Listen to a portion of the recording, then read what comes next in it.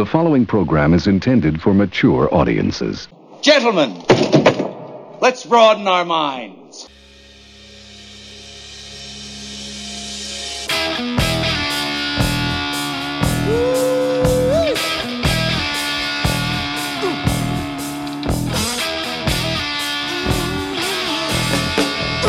It's Big Boom Radio Friday, people, so it's time once again for the Big Boom Radio podcast, Riffs and Rants, with Johnny Teflon and Michael Sean Lee. Both barrels, both sides, and a lot of good music, too. All I know is this violates every canon of respectable broadcasting. Indeed it does, my friend. Indeed it does. And we'll be right back, folks, after the first gem of the day.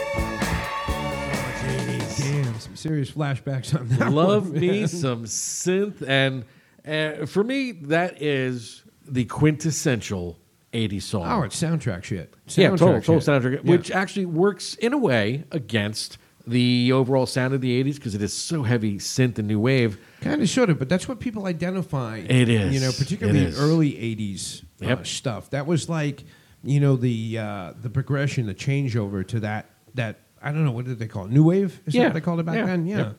For anybody who doesn't remember, and that's probably one or two people. They know. That was from Gary Newman's monster album, The Pleasure Principle. Very aptly named because it ushered in the era of cocaine. And other guilty pleasures. Yes, quite a few. Greed was good back then, folks. Greed was good. Yes, But and of course... it reeks of 80s, just 80s. An era that, quite honestly, I fucking hated. So that's why today is going to be so sweet. Yeah, thank you for bringing this up, John. Because it's time for me to entertain myself in some ways, perhaps different ways than usual.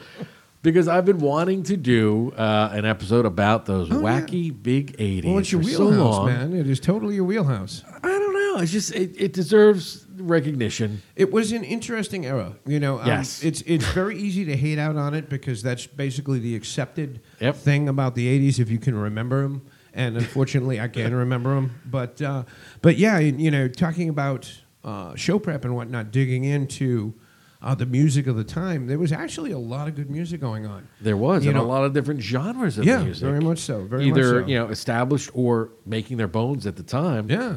That of course it deserves recognition. So of course we'll take that concept and turn it on its ear. Let's do that. Because in our main topic tonight, of course, we're going to jump in our Big Boom Radio time machine and go back to the 80s, but we're going to do it in a way that reflects a modern condition known as wokeism. No, dear Lord. That, the W Here word. we go. Right. Here we go. Revisionist history here. And in particular, because, hey, we're seeing it around us all the time now. Things from, even the 90s. Yeah. 90s, 80s, 70s, 60s, getting, lots of important nuggets of history eliminated rather than translated. Oh, yeah. Okay? Well, I would be the first to call bullshit on taking what was okay back then, running it through the sensibilities of now, and declaring it not fucking cool. Yep.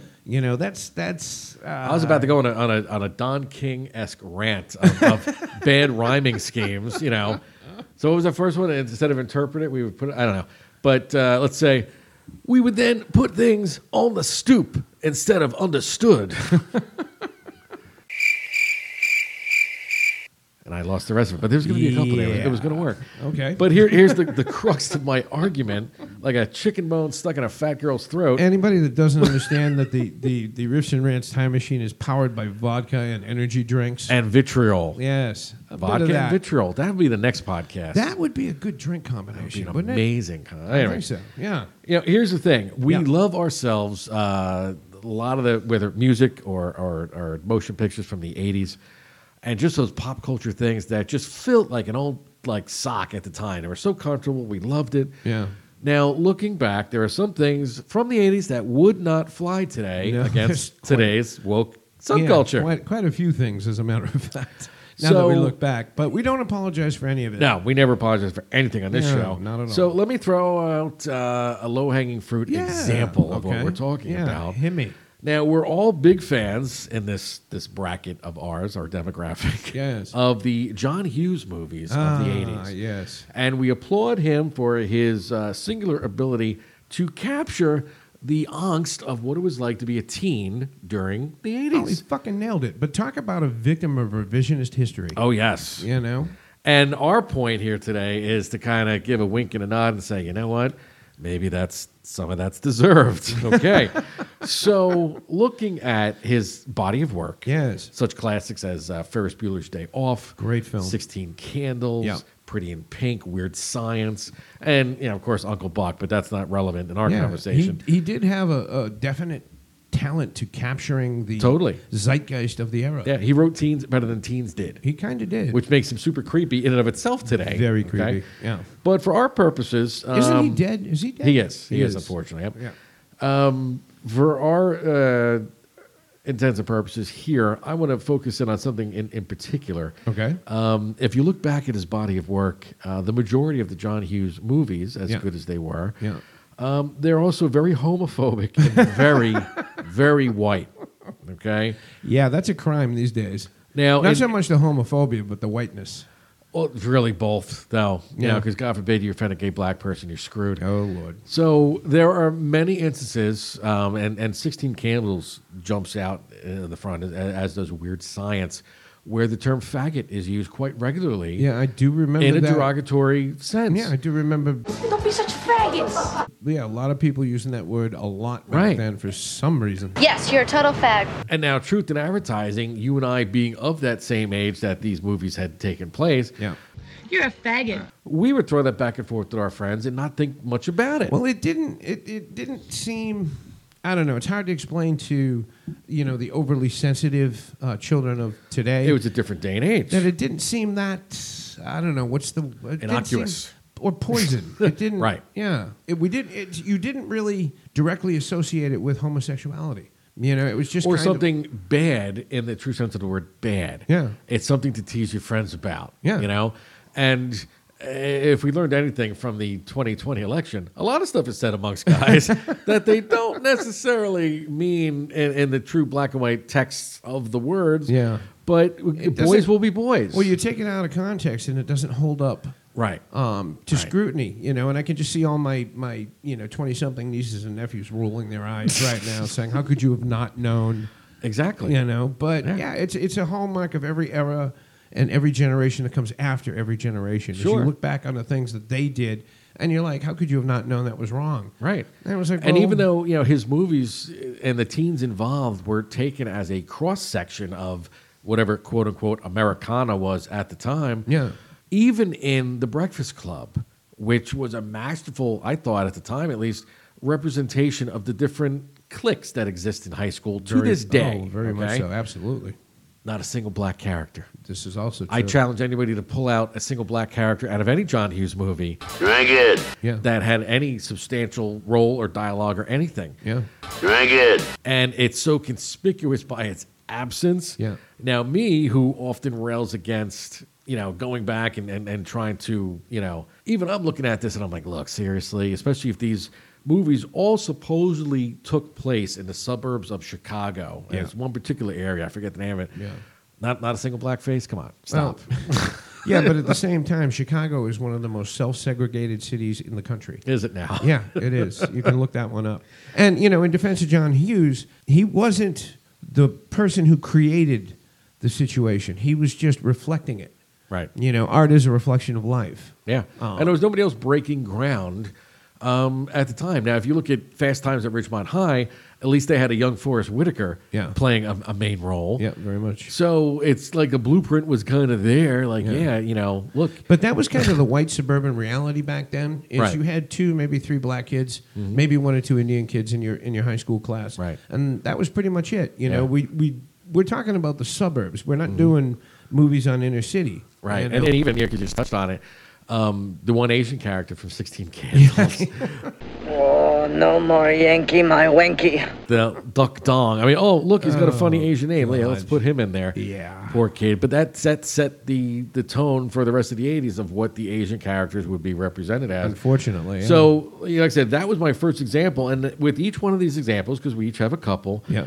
the question is not, why is all this shit wrong? Because it's wrong simply because we're bringing it up. Yeah. The question is, would those instances or those films or songs or whatever, would they be canceled or would they alter them to make them conform? Yeah. That's the question at work here. Well, I think in the case of John Hughes, they would be altered.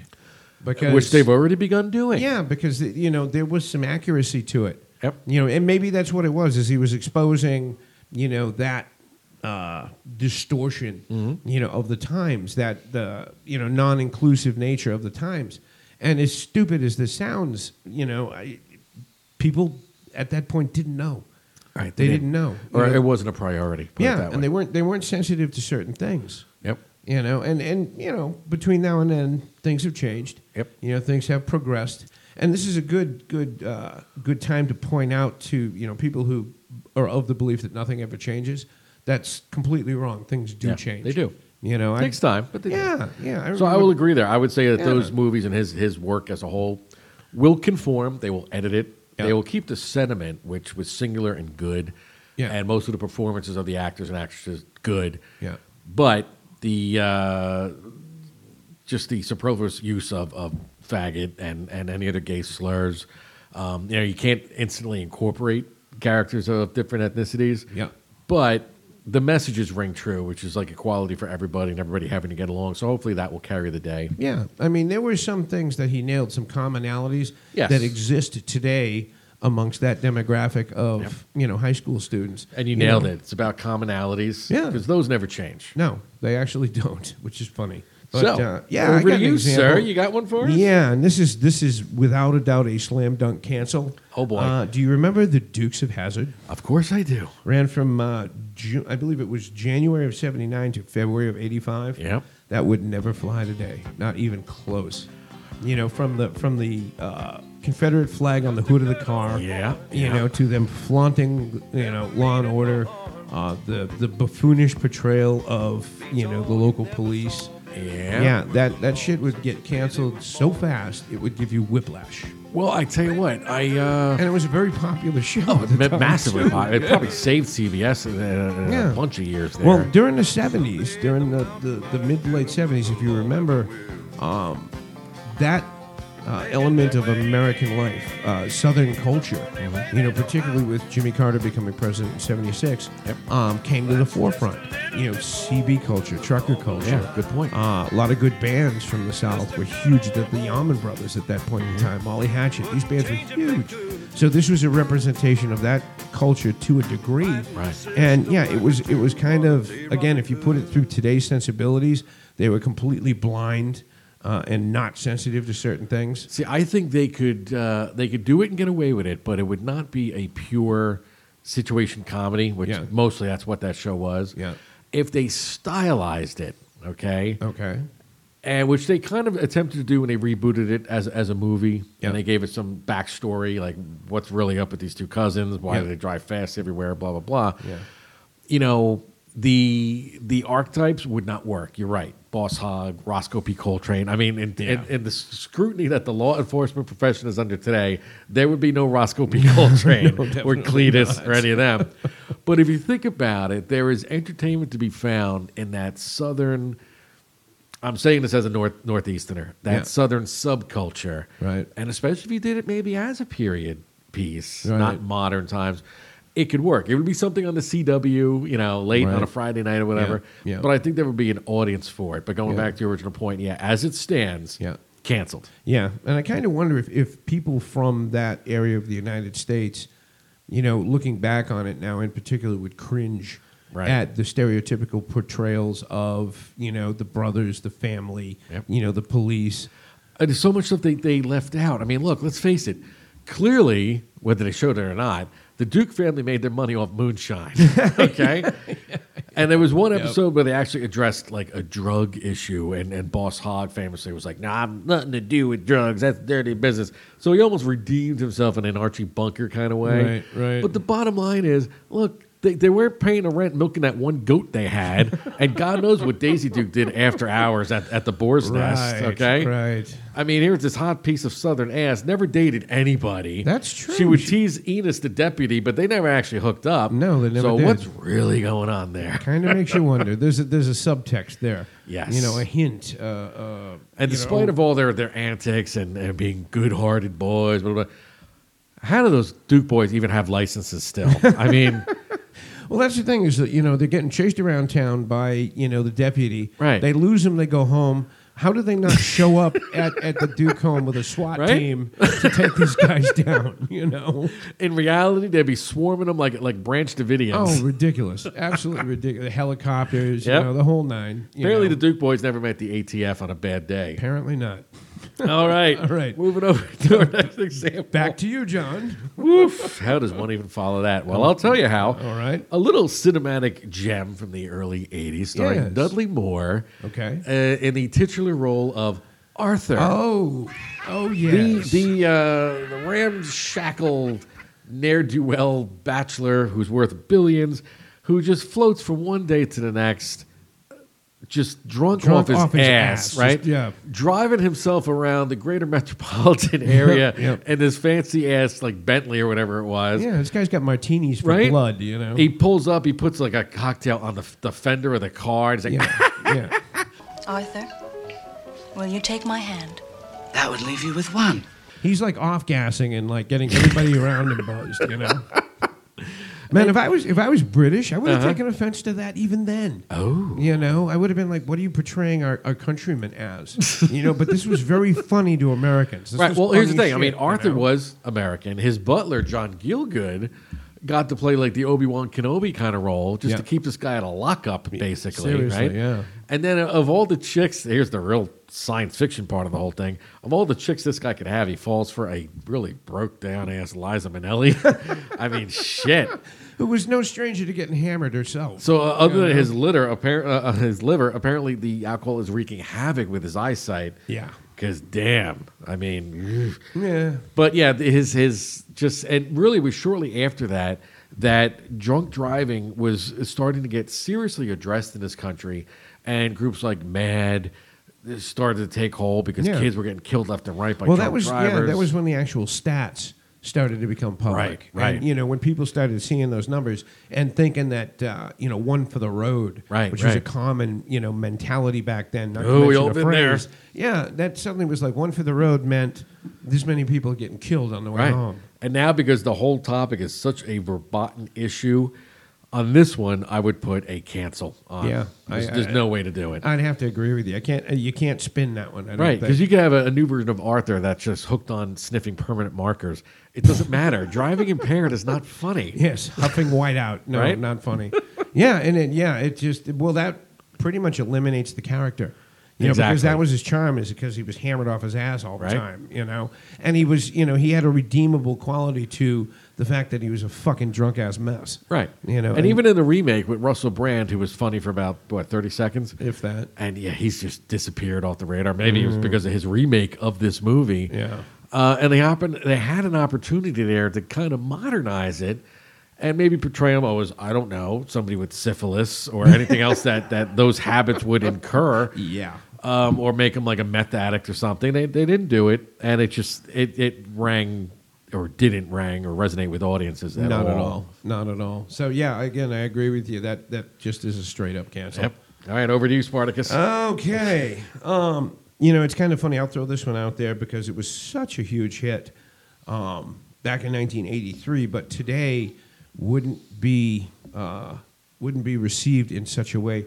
I want to call out the Monster Police hit "Every Breath You Take." Oh yes, that's the stalker anthem of all time. Off to their new album, Restraining Order.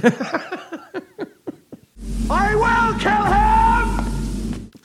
Would not fly. Or is it even worse if it's like a stalkery song sung by a group called The Police? The Police, yeah. That would fly today. Yeah, kind of contradictory in terms. But yeah, you know, given people's heightened awareness of that scenario, that song today would not fly. It just would not fly. Would you alter it or would you cancel it? I don't think it could be altered. The sentiment that Sting is expressing, you know, is that of the jealous, rejected psychopath watching his ex, watching her every move, you know, and basically saying, you know, I'm going to be there when you fuck up. You know, I'm going to be there to enact my vengeance.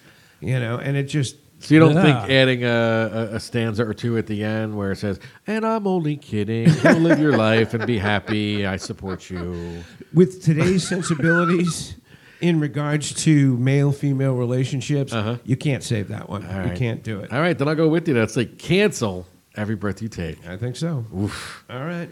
Back over to you, John. The joys of living in a totalitarian society. I'm I telling you, man. Well, this one's a dead ringer. This is my low-hanging fruit, but I save it for last because it's just damn. Okay. And I believe this movie was a trilogy, but we're going to focus only on the first one, Revenge of the Nerds. Oh. Which was such a funny movie at the time. In the context of the times, One yes, of it was those that hilarious. literally would make anybody laugh out loud watching it for the first time. Yeah. I'm a nerd, and I'm pretty proud of it. But as you go back and watch it, it didn't really age well. No. In particular, the geek stereotypes. Well, yes, and let's say what it was that made them "quote unquote" nerds. Now, look, the word "nerd" is still like so vague that everybody could laugh at it. Yeah. I'm going to wedge you a nerd, or nerds got tape on their glasses, whatever. Yeah. But the way the movie went about portraying individuals as nerds, based on their mannerisms, their looks, their actions, their social status. Yep. For example, you got the redheaded guy, Poindexter, Yeah. okay, with the ill-filling suit that played the violin. Yeah. Had very bad allergies. And was just like a friggin' nerd. Yeah. So in today's environment where so many kids are allergic to peanuts and shit and can't eat stuff, the soccer moms would ban that character. Yeah, okay. completely and totally. Then you got the Asian, okay, who is very like hunched over and meek and mild and I am Asian. I just want to take a picture. Stereotype on steroids. That's not going to fucking No, fly right hell off there. No. Hell no. Then you've got probably the coup de grace. I mean, you got Booger. Call me Booger. Who's just like dirty slob. And anyone who's gone to college knows that, they're there. Yeah. And even the two nerdy computer geek guys, who nowadays would probably get worshipped because they would have like the coolest stuff in the room and they're probably going to be the highest earners once they get out. Most likely. But let's cycle back to one Lamar Luttrell, the gay black member of the fraternity. Ding, ding. That's a double strike right there. Yeah, just not cool to make fun of the socially inept anymore. Or let's say the gays or the blacks. Yeah. They took it, they mushed it into one. And even though he redeemed himself and all of these individuals, when given the chance, proved their worth, it's not enough, baby. Yeah, it's true. It's true. And then he even got the little Wormser guy who's like 13 and he's so smart. That's how he gets in the thing. Yeah. But the scenes with him watching like pornography and everything with this or going with, let's bring him on in. You moose sure can party. Yeah. The Omega Moos, okay, which naturally have to be large girls. So they're the nerdy girl fraternity. Why? Because they're large and, Apparently. Rubenesque. I guess that makes them bad people in this thing. Yep. And let's face it, we laughed. We all did. Oh, we did. It was okay to make fun of nerds. Never mind that, they were going to grow up to be Mark Zuckerberg and release Facebook on the world. Yep. Anybody that thinks that Facebook was like, something that was going to improve society. No, this is Zuckerberg's revenge. This is how he brings down Western civilization. And of course, there's another way to look at it. And this does not come from me personally from a place of, I hate nerds too. Nerds! But it was very easily to vilify the quote-unquote cool fraternity, I guess, which was all the athletes on the football team. Douchebags. And then you had the evil sorority and whatnot. Yep. And nowadays in this country, here comes my really unpopular opinion. Okay. Maybe you should strive to be more like the cool sorority or be a student athlete and make something of yourself than just throwing your hands up in the air like William Dafoe in Platoon and being like, oh, how come I'm not special just because I'm quirky? I'm just saying, throwing it out there. I'm so glad nobody knows where the studios of Big Boom Radio are right now. Because we get firebombed. Because we live in a society No where point people taken. are like, oh, why am I being vilified? How come nothing's fair? I need a trophy. Da-da. Well, make something more yourself. Now, granted, those were bad examples because they were all born with silver spoons in their mouth and whatnot. And, to quote Jim Harbaugh this week, he was one of my favorite cliches. Born on third base and you pretend you hit a triple. Yeah, thinking you hit a triple. Right. Yeah. So this is why those people were the evil ones. But if you just stop to think about it a second as we're dissecting these stereotypes, especially in 80s movies, why is the person that's like successful and with it and clean cut and focused, why are they always the bad guy? Or gal. Yeah, born with a gold nugget up your ass. The vast majority of the populist culture is going to hate the fuck out of you. But let's face it, man, living in the real world, sometimes you have to sweep the leg. Yeah. Reality's a bitch. It truly is. Now, over to you, friend of all man. Oh, my goodness.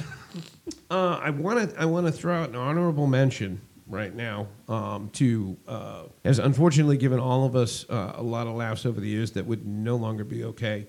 And you could probably say this about a number of their different characters, but do you remember the Muppet character, the Swedish Chef? Of course. Yeah, that would never fly today. Every stupid cliche about Swedish people embodied in one. And granted, he's a puppet. Right. But that would still offend the shit out of so many people today. Well, if you're Swedish, it's going to offend you. Yeah. So I want to give that my honorable mention. But my number one choice would be Baywatch. Go on. Baywatch. Objectifying the female They were body. highly trained beach rescue personnel, I'll have you know. Our crack team of... and a huge international hit. And I never knew that, say, the group of lifeguards on this particular beach held as much weight as, say, state police, National Guard, Absolutely. Navy SEALs. Oh, yeah. Because when they can't handle the tough jobs, clearly they would always go to the beach patrol. Yes, they would. They would. But, and, having lived in Southern California for as long as I did, this is a relatively accurate portrayal of. That's even scarier. Yeah, isn't it, though? Because, being from the East Coast, I was at a certain opinion of lifeguards, and it was always 100% positive. And, again, being from the East Coast, I would expect your lifeguards, which is a gender non-specific term It still. is. I would expect them to be hot and buffed and everything. But it was their adventures on that show. Yeah. Like I said, like one week they were going to outer space. It was just all, they fought Godzilla once. I forget. It was just so ridiculous and camping over they the top fought of that. a Martian invasion, Of I believe, course at they one did, point. right? Yeah. Never mind the international, intrigue that they got involved Sure, in. and in between whatnot. would help, the homeless and things like exactly, that. And once or twice save a drowning victim. Wouldn't fucking fly today. Would not work. So you wouldn't try and conform it to a more realistic... I don't know if it's possible to reform that concept. It isn't meant to be, conformed. It's just not. This was kind of like, well, we can get away with it. We're going to do this. Sooner or later, people are going to wake up, and we're going to have to shit can it and walk away. But in the meantime, we're going to make a whole freaking boatload of money. Years and years and years. I mean, how long was that show even on the air? Oh God, I don't know. Got to be close to a decade. Yeah, a while. Oof. But yeah, every single stupid stereotype you could possibly come up with. There's drugs on the beach, man. Some guy handing out pills that do God knows what. Ecstasy. It's ruining this country. Oh, yeah. But in the end, really, truly unsympathetic characters. Yeah. You're beautiful, and when you start rooting for the Sharks, there's a problem. Yeah. So wouldn't fly today. All right, not fair even enough. a little. Not even a little. Yep. I mean, excellent examples, one and all, but it just Absolutely. goes to show what an idealistic bubble of ignorance we were living in at the time. Yeah. And I kind of miss it. It's tough being woke. Again, looking back on it, very, very amusing. We all participated. We all did it. We all drank like the Nazi Kool-Aid. guards. Yeah, and quite a few of us did the cocaine. Oof. And yeah, that was then. This is now. And on that note, what a perfect segue Yes. into yet another dynamic '80s gem. Yes, and I'm thrilled to be able to push this one out there because this is one of the Pride of Boston bands. Oh, here we go. From back in the day, and of course I am talking about the Cars. The Princes of New Wave, and and yeah, just the iconic band of that era. Yep. And I think this is one of the iconic tunes of that era. This is off their second album, the same name. This song called Candio. All right. I love this gem, and I love all the gems by the Cars. So Michael knew this was low-hanging fruit. But, hey, sometimes you got to go for those easy ones. Absolutely. Let's play this tune and then come right back with some more things and...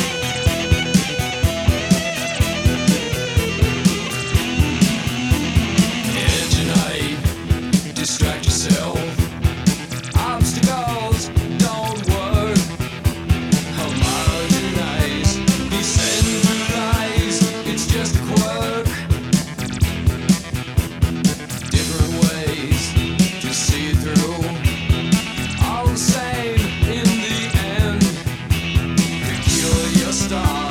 That's who you are. Do you have to win? Candy-O, I need you so. Candy-O, I need you so. Candy-O, I need you so. Candy-O, I need you so.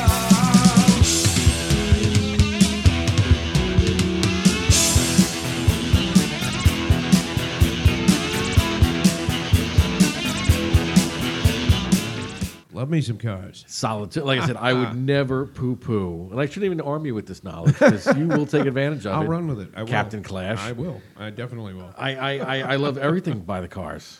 Yeah. Oh, you know how I mean the band, you know, their greatest hits album was their first album. You know, it's just you know, we tacked on one or two from subsequent albums, but yeah, they were just a, I know you think I overused the word, but they were a seminal part of the soundtrack of the 80s. No argument there. Totally right. You know, very, very well represented the city of Boston was on that one. Truly was. And I thank every day to my older sister who would set the blueprint for what I would like in years to come as far as music goes. You know, first she went through her Rolling Stones phase, which I followed the Tattoo You era. There we go. And right at that heavy Cars rotation once we hit the 80s, and it just stuck with me forever. Well, back then that sound was new. It was different. Right. And it was so cool. Yeah. You know, it was definitely like the cool kids would jump on that bandwagon. Yeah. You know, so, yeah, good stuff. Good fun. Good fun. So on that note, all these fantastic 80s jams. We talked about 80s, the cancel versus the woke. And Well, that's one of the things I have to concede right now. Mark your calendar, Johnny. I'm going to concede a point. In doing the research for this, you know, I discovered that the label that the 80s has of being like the cesspool of music, you know, the dark black hole, not really accurate. See? A lot of good stuff came out in the I tell you, 80s. A lot of I good might stuff. be crazy, but I'm not silly. Well, I know my it was shit. unfairly labeled by the late 80s hair band thing. Right. That was, again, the late 80s. That wasn't the entire decade. And as somebody who's you know made more money and more of their living over the years in music than I have, I grant you the boon of being a little more critical than the average Joe when it comes to music. A little bit. That being said, fuck you, I knew I was right.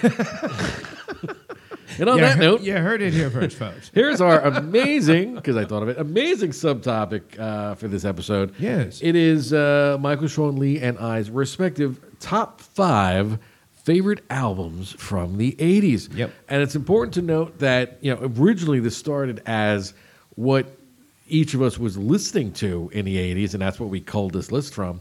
And then we got together and we decided that really our choices did not necessarily reflect our opinions today in any way, shape, or form. This is true. Especially me coming in with one of them being a Madonna and another one being Heavy D and the Boys.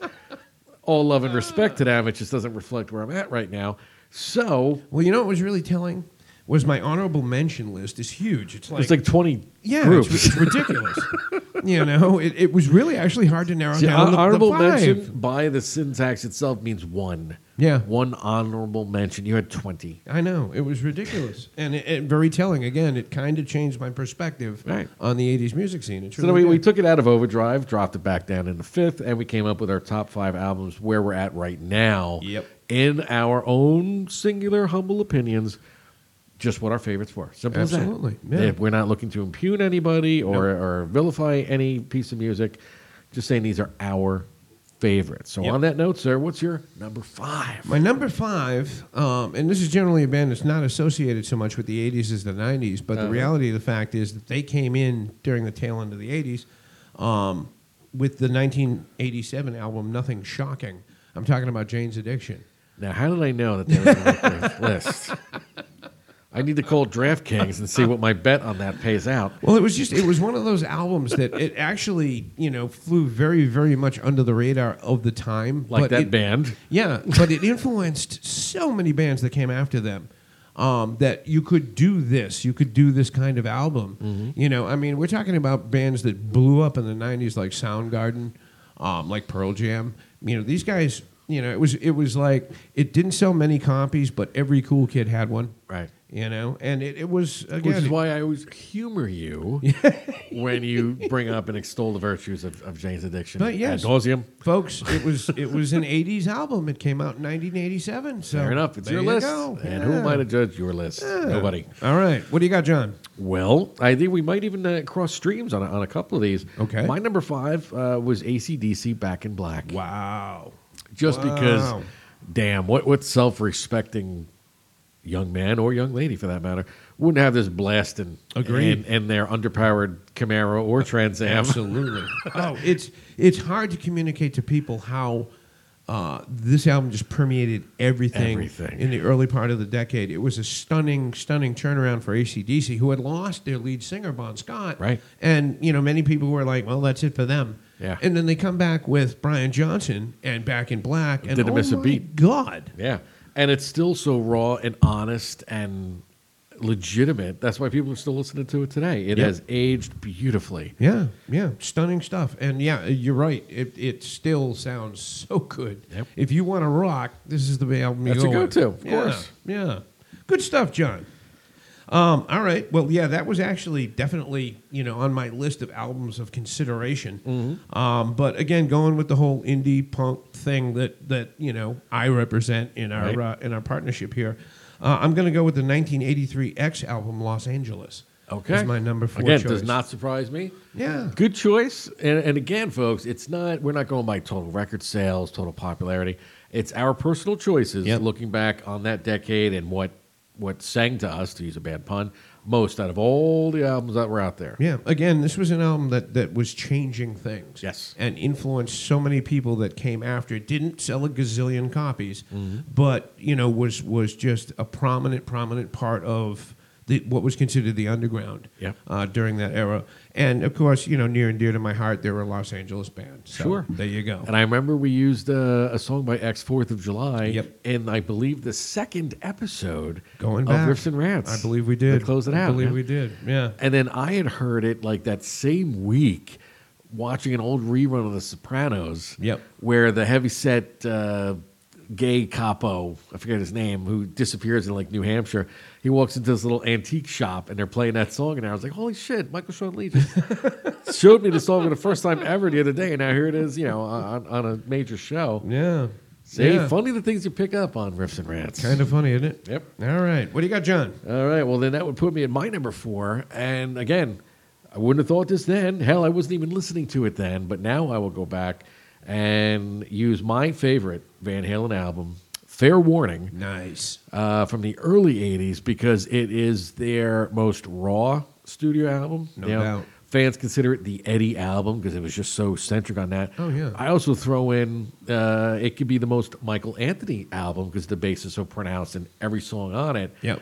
And it's just raw. Hey, if you want to go on the short list of like blow my face out albums, this one is on that list, without a doubt. It's just nothing but bad intentions and no apologies, no love songs, none of that. Yep. It just works on every level. Yeah, good call. Good stuff. Thank you. Good stuff. Over to you, bud. All right. Continuing on with what I've already established as a theme here, and also mining stuff from the early part of the 1980s.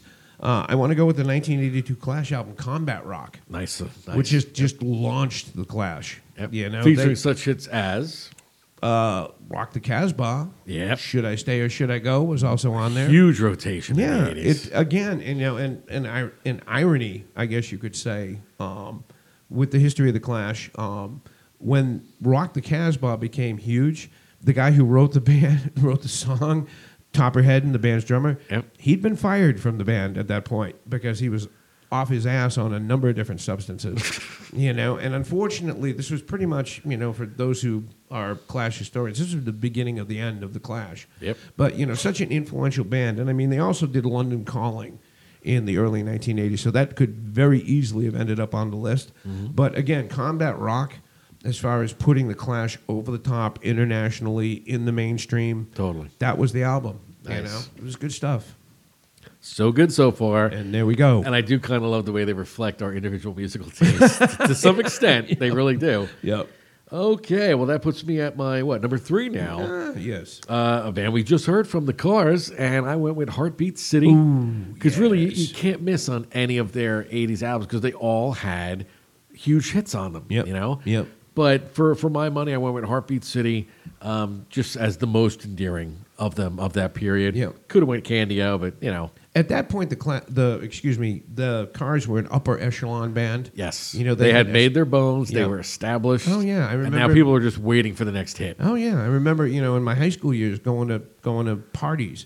You know, again, the cool kid parties. Right. You know, and that album was just, you know, part of that soundtrack. I could remember like it was yesterday, the certain glee that Casey Kasem took when he got to introduce like the next Cars song into the American Top 40. You know, it's like, oof. Absolutely. Absolutely. Good call. I highly endorse it. Definitely. Nice. Good stuff. All right, so we're down to my number 2 choice. Your number 2. Again, you know, being... You know, representing what I represent. I'm going to throw this out there. The REM debut album, Murmur. There you go. You know, the legendary debut album. The big hit on that, of course, was Radio Free Europe. You know, I remember hearing that for the first time and not quite understanding it, not comprehending it. It was so new and it was so different. It was like, what is this? Right. You know, and then you heard that tune and it was just like, you know, it just energized you. Mm-hmm. You know, it made you want to bounce around and break shit. You know? And it was the beginning of, you know, just seminal album after seminal album from REM. Right. You know, such a huge influence, again, you know, on all the bands that came after them. Mm-hmm. I mean, you know, they were doing it from a completely different place than everybody else was doing it. Right. And Athens, Georgia? Yeah. Really? Yep. But that's where they came from. And, you know, coming up through the college crowds. Yes. Which is something that really wasn't heavily, like, vested in up to that point. True. At least not for musical acts. Like, comedians were doing it. Yep. And I guess sometimes, you know, bands started to get in, and maybe that was the precursor for alt-rock as we know it. Huge part of it. They really did exemplify the get in the van, you know, and tour, you know, the backwater places and the clubs and whatnot. I mean, they set up a touring circuit, I guess you could say, for a lot of indie bands that came after them. It's like, well, let's do what REM did. Let's follow the same circuit of clubs and, you know, friendly listeners and friendly markets and whatnot. You know, they laid groundwork. You know, they really, really did. And again, Murmur was the start of it. So, yeah, props to REM for, you know, changing culture. Good choice. Can't hate on it. Coming in at my number 2. Yeah. A little bit later in the 80s. And right. as I had mentioned to you in one of our off-air discussions, probably the first band that I took a vested interest in. Okay. In terms of getting involved with them fairly early in the process and following through their entire careers after that, or right. as long as it lasted. Right. And for me, that was In Excess. And the album was Kick, which was just laden with hit after hit after hit and video airplay and the whole 9 yards. And, you know, for me, this would have been, I guess, 88 that came out. So it was like a mixture of my junior and senior year in high school. And perfect album for a perfect time of my life, getting my license, getting my car, running around, doing everything that keeps a young man alive, as Rod Stewart used to say. Indeed. And, yeah, just stayed with me after that for the next, you know, 3 or 4 albums they did.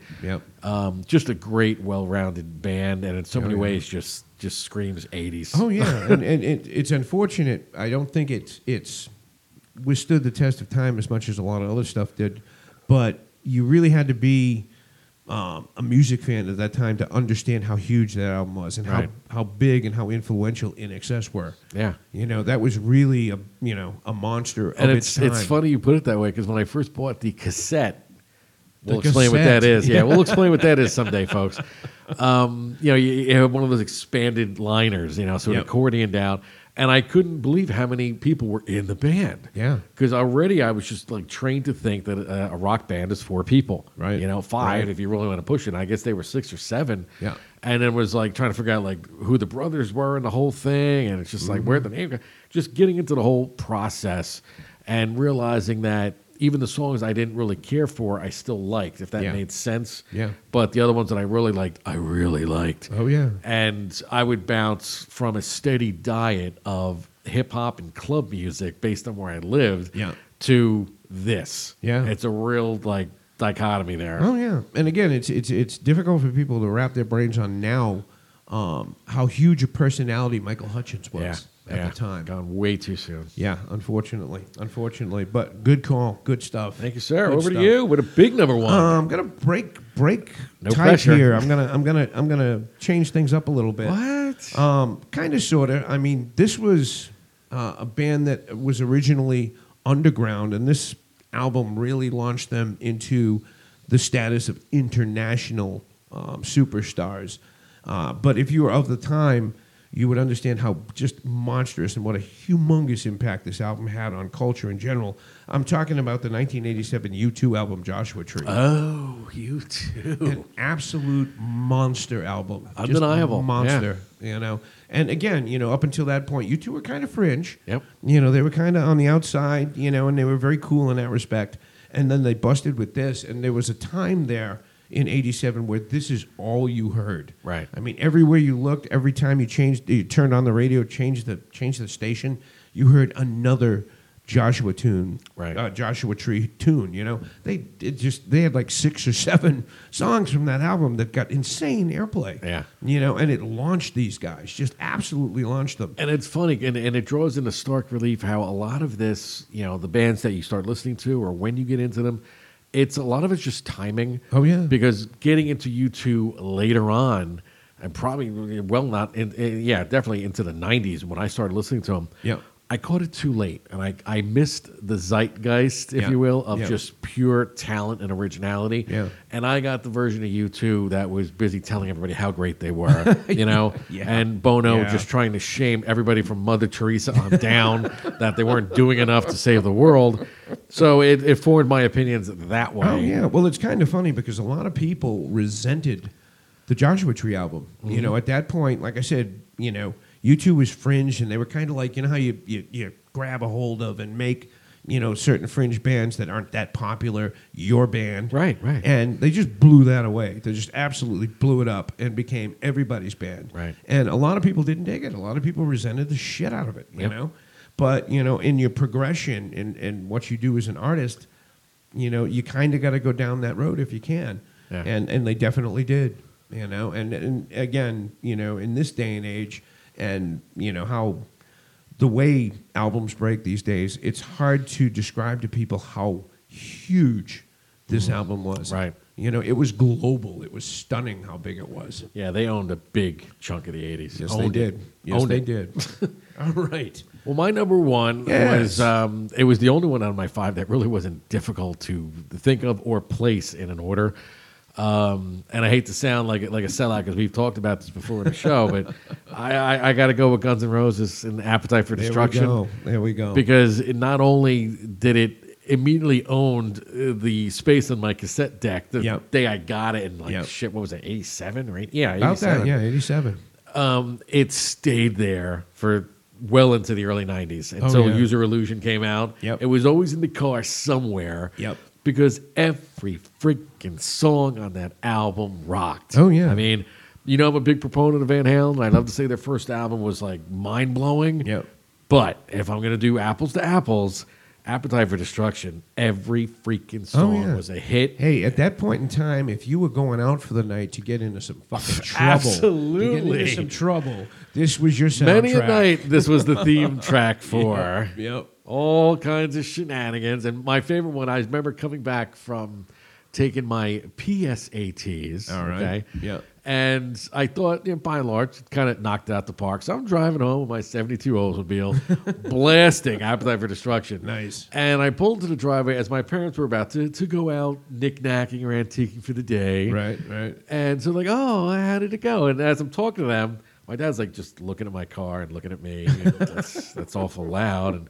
And as he's like just giving the visual reprimand, I think it was Out to Get Me was the song that I was playing at the time. And in part where he's like, everybody can fuck off. So it's like everybody in the neighborhood now knew where I stood on things. Yep. But yeah, again, just such a part of my 80s. And going back, it's difficult to find any flaws in that album. Oh, it was a monster. It was an absolute monster. They could have easily titled the album "Fuck You." Yeah, and it would have worked. Because and it's, you know, it's probably why it appealed to so many of us. It was like, There we go. That's the ultimate. It's like the old you know. Amazing Jonathan skit, the magician, where he's like, "You're just mad because I fooled you. Fuck you! I fooled you." When you're that good, you can get away with it. Oh, they nailed it. They props to Guns N' Roses. They nailed it. All right, so that wraps up our, Good our stuff, top man. 5 favorite 80s albums. You know, we just offended the 80s. We truly did, we? as far as like, being a decade that contributed to, music history. And now look, honorable mention, at least from this slob right here, I gotta say, little baby apologies for the Princes and the Madonnas and the Springsteens. We love what you just did. Yep. Even the Duran Durans. I mean, look, the music taste was all over the place. Oh, yeah. Culture Club, Boy George, God bless you. Thank God you did what you did then, and you were you then, because now it would just get lost in a sea of sameness. And I'll throw in nods to the Smiths, Lou Reed. The Stones had a couple of great albums during that era. If you're on the country fringe, Guitar Town, Steve Earle, so many, John Lennon's Double Fantasy album, so many honorable mention albums that, unfortunately we couldn't And of really course, touch on. burgeoning hip hop at the time, just getting its feet wet and getting bigger and bigger. Death of disco, thank you. And then even, if you look over at our friends in country western music, they were finally getting out of the rhinestone cowboy phase and getting to more mainstream stuff with crossover groups like Alabama. Very early towards the end of the decade, we started seeing some Garth Brooks. Female country artists started hitting during that era too. And not just as novelty acts. You Shania Twain's, and whatnot. Yeah, that's when a whole different genre of country music emerged. Yeah, so when you look at the giant piece of the pie that is the 80s music scene, there's so much to be had and enjoyed. Yeah. That's why we talked about it. Yeah, right? there you We're go. not new at this. We didn't fall down with the last drop of rain. Hell no. And on that note, it's time for the final gem of the day. Oh, I like it. I believe you got a lead in for us, sir. Well, again, since we were focusing on, songs that were the soundtrack of the era, we touched on it a little bit earlier. How hard it probably is to understand these days how big INXS was. Yep. But if you're talking about a song that, again, if you had to put together a soundtrack of the 1980s, this song would definitely be featured on it. Absolutely. This is an INXS tune called Don't Change. Outstanding choice. And again, love me some INXS, so I was totally on board with this one. So let's spin this tune for you, gang, and then we'll be back in a couple minutes with just a few more things and stuff in terms of wrapping up the episode. Stay tuned.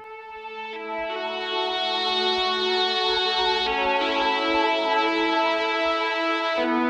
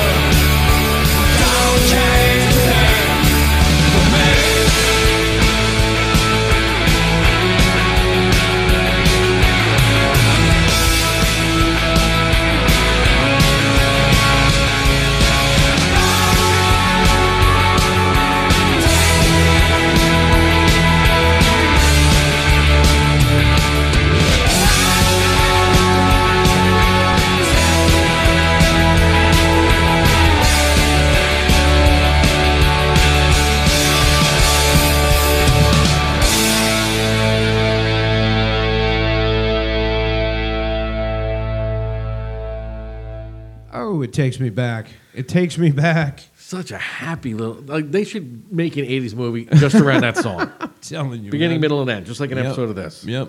For those of you who weren't there, that was from INXS's 1982 album Shabu Shuba. I hope I'm doing that pronunciation I believe justice. that's That tune, and this is kind of amusing, was regarded as their quote-unquote first international tune, Yep. as in they had many more international hits afterwards. And if you could just wrap your brain around that, they were from, I think, Australia, weren't they? Yes, they were. And, international hits, Yep. that is not bullshit, And it's funny because their emergence in the really, as far as Australia goes, coming to prominence in the early '80s matches what they called the Oz movement in Australia, where their cinema blew up as well. Really? And you were having movies like Mad Max and Road Yep, Warrior. yep. And it was a lot of grindhouse kind of stuff, mimicking what we were doing in Hollywood. Right. But with a certain je ne sais quoi of I don't give a shit. Yep, What yep. you would expect from a country founded by criminals. You know? Yeah, pretty much. Just saying. Same thing as If- LA, if you- basically. yeah, right? if you know your Australia history, that's what they put there. Somebody Yeah. put them there. It was like you can't come home to our country anymore. We're putting you there. Right. And I think much like groups like AC/DC, I don't know if they ever would have risen to prominence the way they did without that social movement of the time. Right. And as I remarked to you once before, just in the same way that AC/DC could do lyrics that were, in many cases, more Americana than what the American bands were putting out at the time. Yeah. INXS was the same way for the pop culture 80s set. Yeah. Whether it was standardized love songs. I mean, look, they had a monster hit when they did Never Tear Us Apart. Yep. Which in and of itself was a very generic tune. Oh, yeah. But they knew, let's say, for example, to incorporate the sexy saxophone solo, which was a mainstay in the 80s for any of those like intense kind of songs. Oh, yeah. Well, if you look at the progression between Don't Change and Never Tear Us Apart, Right. That's an amazing thing to see in a band. Yeah. And a couple amazing albums in between. Yeah. You know, like the one that really hooked me on them, which got heavy video and radio rotation off of the Kick album, was Devil Inside. Yep. And again, as a young teen ready to burst that into the world, this was like my anthem, you know? Oh, like, yeah. I'm a devil, I could do this too, so I'm going to get in trouble. Yep. And we could just relate to it. Oh, yeah. I actually had the benefit of seeing INXS live in the summer, I believe, of 1985. Oh. And it was one of those things where I just, had the opportunity to go to the show. Uh-huh. So I was like, yeah, I'll go. What the hell? I'm not doing anything tonight. And was just, pleasantly stunned Right. at how good these guys were. It was And like, we've all been at those shows Oh, when yeah. you walk out pleasantly stunned. Yeah, it was like, holy shit, these guys are good. They're Yep. for real. So, yeah, props to INXS. Unfortunately, probably has been lost in the annals of time. But of their time, they were monsters. Yeah. They really were. I mean, to this day, every high-level fashion show you go to, those chicks are going to be prancing down the aisle to Suicide Blonde Yep. like Yep. it's their job, which No it is. doubt. Yep. But that's yeah. Oh, yeah, yeah. So, good stuff. Good stuff. So, John, Good what's new and exciting in Big Boom Radio this Oh, week? just the usual shenanigans. All right. Putting some new stuff together. I'm big on putting it out. shenanigans. I like shenanigans. Yeah. And now when I get a new episode of like anything, basically, I'll try and put it out on our Twitter feed. Okay. With those people who are on Twitter. Don't forget, we are at Big Boom Radio 1, the number 1.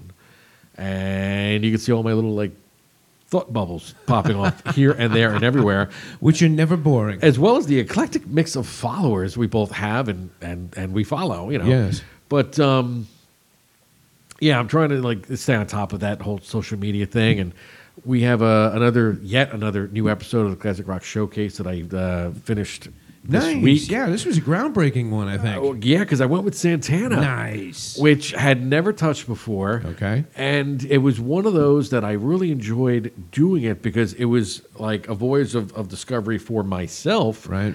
Because we never know as much as we think we do Of course. until you jump down a rabbit hole. Yep. And I realize now more than ever before the breadth of work that Carlos Santana was responsible for or a part of, and it's massive. So Yeah. it was very easy to do a full hour. I had almost forgotten the connection between the band Santana from the 80s and Carlos Santana, because all I would think of him as was songs they did at Woodstock, the Oyo Como Vaz, Yep, you know. what's the one with the witch, Black Magic Woman? Yep.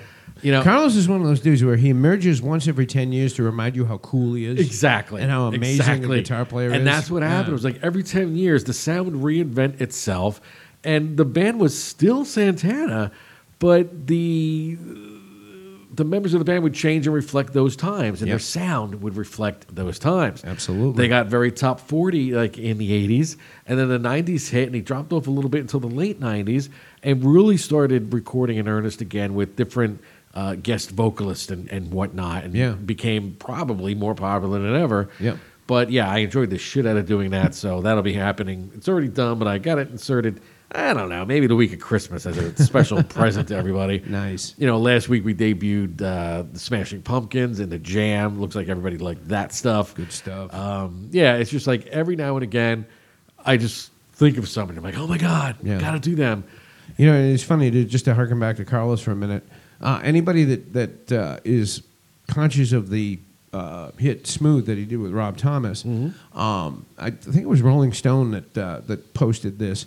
Initially, when they approached Carlos to do the song, not interested. Right. You know, they had to lobby him. They had to, really, really get on him, pull some favors, like, please give this a listen. You know, Rob Thomas, of course, understanding who Carlos Santana was, was on board with, we got to convince Carlos to do this. Sure. But, as is so the case with quite a few mega hits, initially, not interested. Right.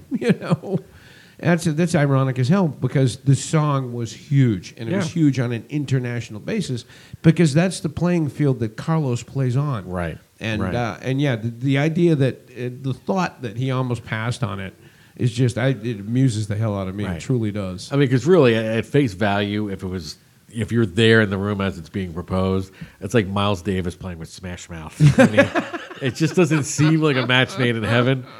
But if you massage it long enough and kind of, fit the square peg into a round hole, it could work. Yep. And it did. It was probably Santana's most popular hit ever. Yeah, So, I believe who it knows, was. Yeah, no doubt. Unreal. That's Funny why I hate stuff. pundits, because nobody knows anything about This anything. is true. So on that note, Yes, we're going to wrap up the very penultimate 93rd episode. Woof. Ow. And it's getting scary because, closing in on 100, we got to make 100 super special. Yep. Double-sized, extra caffeine, you name it. Yep. That entails actual work, which we hate. What? But whatever. Nah, it's going to be fun. Maybe guest stars. Maybe could do a that. cavalcade of characters from Big Boom. Oh, my goodness. There's quite a few. Again, There's quite a few. it's going to take some work and some thought. Yeah. So, Yeah. Not our Real House necessarily, but we'll try. We'll muddle through.